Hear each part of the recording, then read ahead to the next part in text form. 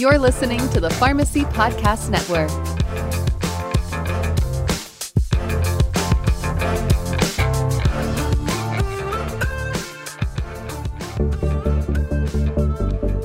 Welcome to the Future of Pharmacy podcast, featuring the innovators transforming medication management. The Future of Pharmacy podcast is brought to you by Omnicell. Now here's our host, Ken Perez. Welcome to the Future of Pharmacy podcast. I'm Ken Perez, Omnicell Vice President of Healthcare Policy and Government Affairs, and I'm your host. Thank you for joining us today. When you invest in technology, you expect it to contribute to better outcomes. But often, healthcare providers have been disappointed. In fact, a report from the Boston Consulting Group shows that only 30% of digital transformation projects are successful. Only 30%. Technologies have advanced so quickly and can become so complex to implement that any potential benefit can be negated. There are, however, core foundational principles that healthcare pharmacy leaders can apply to help ensure that a new technology delivers the desired outcomes. So joining me today to discuss this topic are two experts from Ohio Health. First, we have Charles McCluskey, System Vice President for Pharmacy Services. Charles, welcome to the program. It's a pleasure to join you today, Ken. Great to have you. And we also have James Nelson, Manager of Pharmacy Informatics for Ohio Health. James, thanks for joining us. It's great to be here, Ken. Charles, to get us started, please provide for our audience a brief overview of Ohio Health and the pharmacy services that you guys provide. Absolutely, Ken. So Ohio Health, the question is, who are we? We are a 12-hospital health system. Corporate office is located in Columbus, Ohio. We serve primarily the adult patient population, and we cover 47 of the 88 counties within the state of Ohio. Comprehensive service offerings in most clinical areas. 35,000 associates and volunteers work within the organization, over 500,000 ED visits, about 175,000 hospital admissions. We have a very large women's health area. We have nearly 13,000 births annually. And we actually are also heavily involved in research with more than 500 active studies. When we transition to looking at pharmacy services, we have nearly 800 pharmacy associates working in those multiple hospitals as well as multiple outpatient areas. We have a comprehensive clinical program with 23 pharmacy residents spanning 13 different residency programs. Over $1 billion in gross revenue within the pharmacy space. Our teams review and verify nearly 7.5 million medication orders on an annual basis. And we dispense 11 million doses annually from the pharmacy, and that excludes the cabinet medications. We also are heavily involved in population health. We have a pharmacy team in that space. That includes work where we have direct-to-employer programs like disease management programs in the diabetes space. We're actively involved in our own health plan.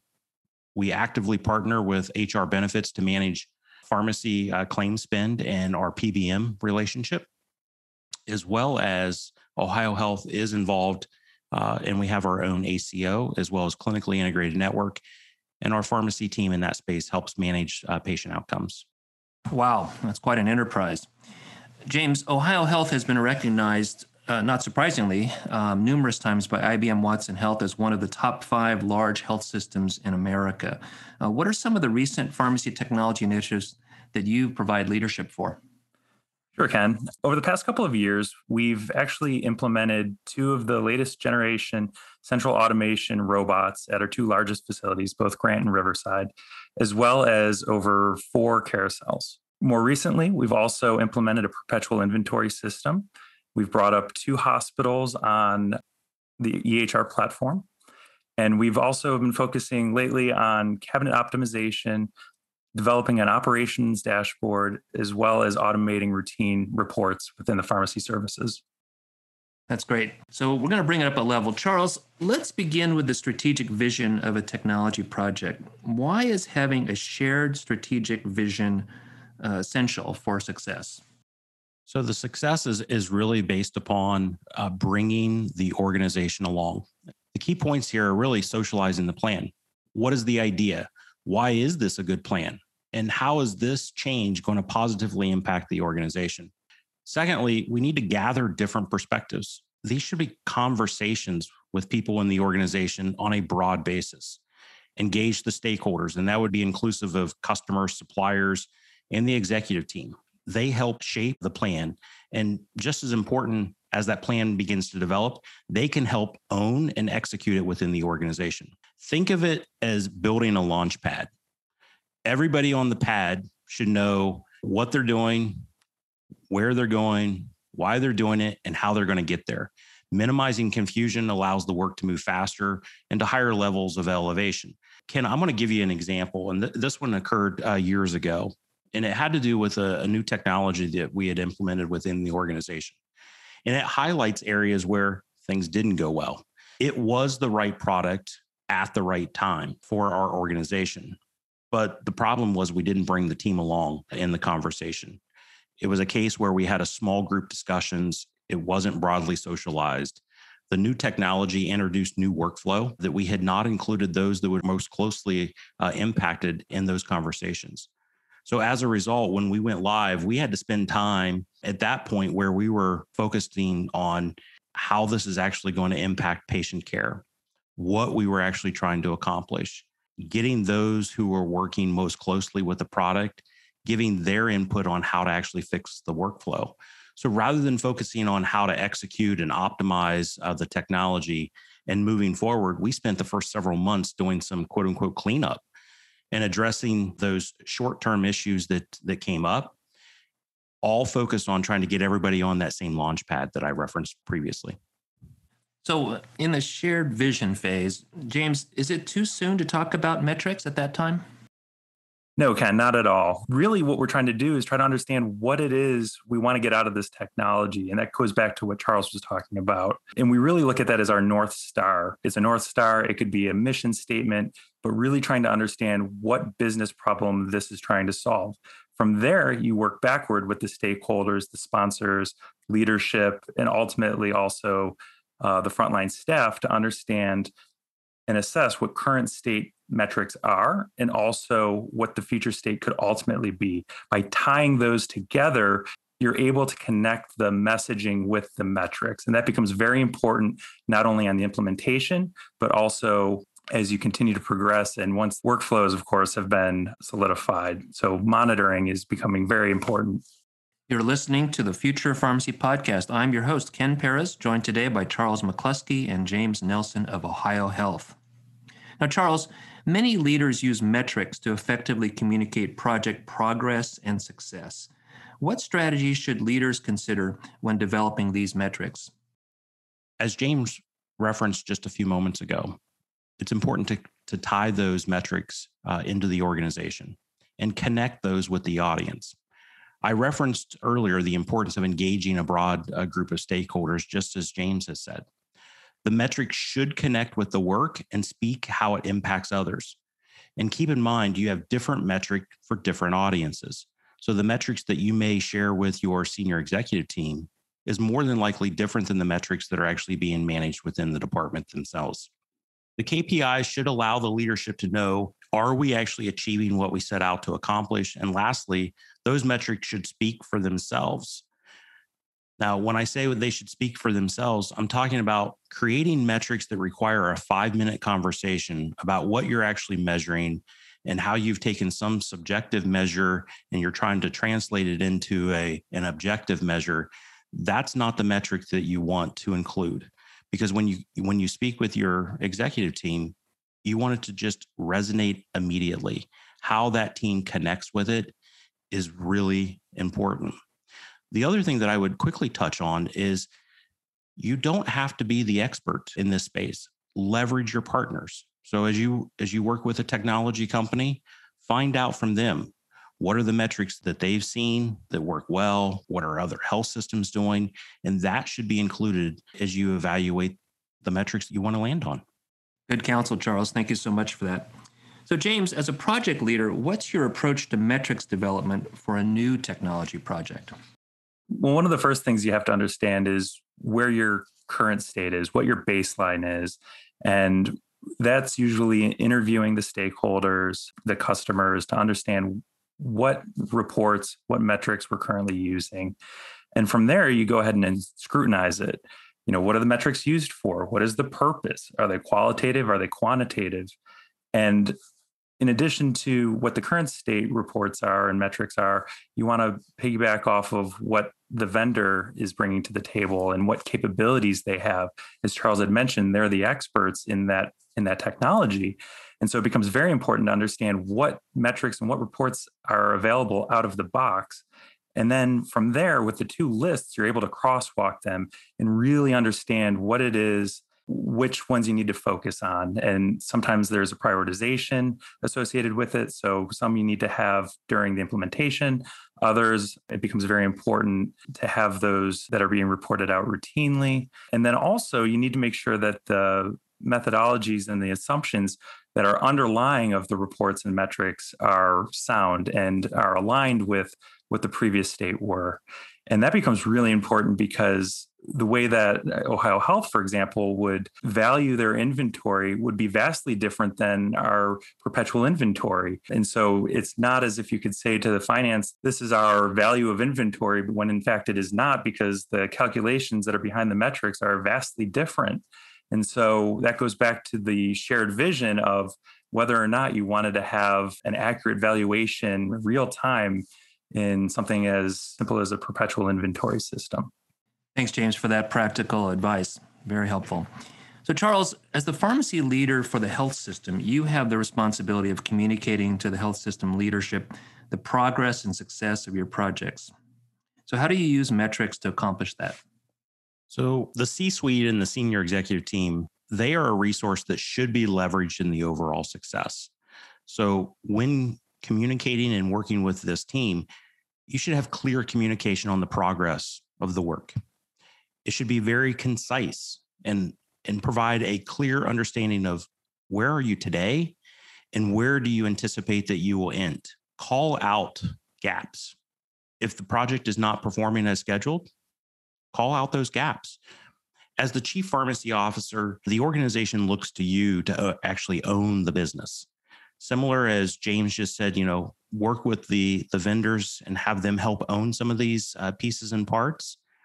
The organization is actually looking at the chief pharmacy officer to own their business. That doesn't mean that you actually have to solve every problem, but there will be times that the chief pharmacy officer will and should lean into conversations with the C-suite when help is needed. There's times when you need the help to get the project back on track. Those metrics help set the stage where you are and where you need to be. It might highlight barriers, or it may help reset the expectations within the organization. Thanks for that. James, you mentioned earlier that success of any technology project is largely about successful adoption. How have you used metrics to measure adoption? So one of my favorites is actually a survey that I send out to the users post-implementation. And one of the things that we focus on are feelings, as well as how are the operations going? How is the workflow working for you? And it's anonymous and it becomes very objective. And so we're able to kind of key in on that. We're also able to tie into that shared vision that Charles had talked about earlier. So, do they understand fully why they're actually doing this adoption of this new process or this new technology? But then we also focus on trying to gauge how the end users, the frontline staff, is feeling about the technology. And what I mean by that is how accurate, for example, do we believe the numbers that are coming out of the system are? And we're able to actually layer that over against the actual accuracy that we're able to get from the systems. So for example, I'll go back to my perpetual inventory example where we asked just that, how accurate, how confident are you in the counts of the perpetual inventory system? And, we were seeing things 50, 60%. And when we looked at the data, we realized that it was actually 70 or 80%. So that actually provided two things for us. It gave us insight into an opportunity for education with the frontline staff, but it also showed that we were actually doing a lot better than what we were typically feeling. And that actually came from a restart of the project where we kind of struggled early on and were able to get back on track, due in large part to what Charles described earlier, where he was able to articulate the need for additional support to his leadership. So, I really believe that having the quantitative data and KPIs are important, but also really objectively measuring the satisfaction and the understanding of the why behind the project with the frontline staff, the ones that are engaging with it on a daily basis. Great example. So, Charles, what you and James have been sharing is all, I would say, solid, practical advice. But even following each of these principles, the key principles we've been discussing, any project, as you know, can go sideways. So should that happen, what do you do? It's a great question, Ken. And I had started touching on this earlier in my comments when we were talking about the C-suite, but there's definitely more to the story here. Any project has the potential to go sideways. And it's the leader's responsibility to be proactively monitoring using those KPIs that James just talked about. That is what is going to be the early indicators that there's a potential problem. And the leader should be prepared to quickly take action. Now, not all issues require the same corrective action. Some will be resolved within a small project team, while others require escalation within the health system. If I were to use an example, and I want to use an example where things didn't go as planned, because I think that people learn more from some of those examples. I was leading an initiative, and to say it went sideways would be probably an understatement, but it did. And I leaned into the work, pulled in a small group of people to lean into the work further, but the problems just continued despite my best effort. Ultimately, I ended up having to pull in the senior executive team and had to engage them in the conversation. And the best advice that I got from that experience was, the bigger the problem, the bigger the spotlight. Leaders have a tendency to want to hide the things that aren't going well. And the leader isn't measured if they have challenges or not. We all have challenges. The true measure is, how they respond to the situation.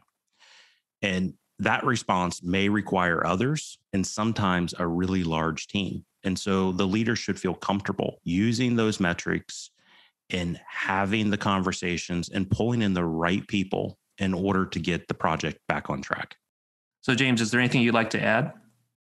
I do, Ken. One thing that I want to make sure that the audience really understands, if they get anything from this podcast, is that they really need to partner with their technology partner. And what I mean by that is you're typically bringing in a new technology because of its new capabilities.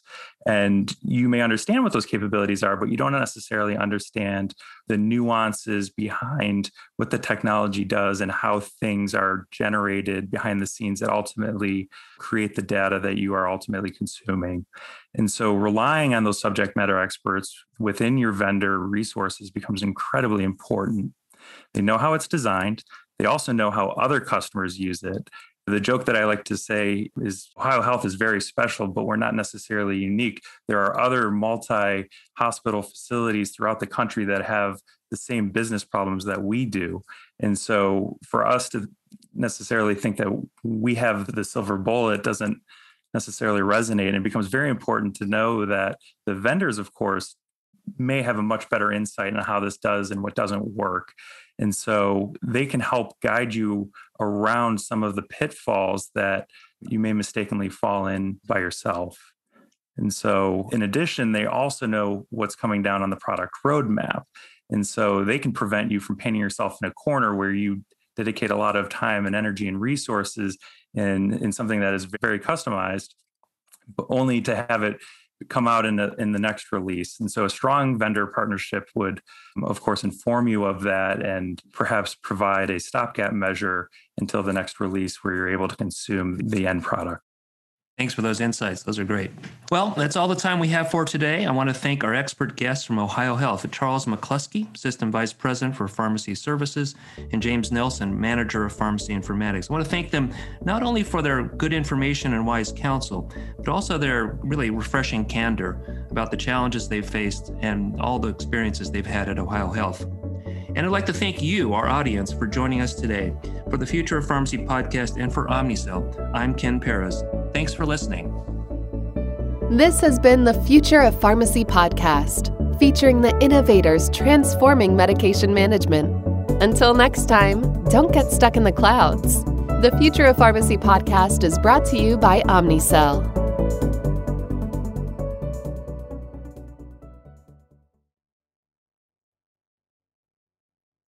This podcast is a part of the C-Suite Radio Network. For more top business podcasts, visit c-suiteradio.com.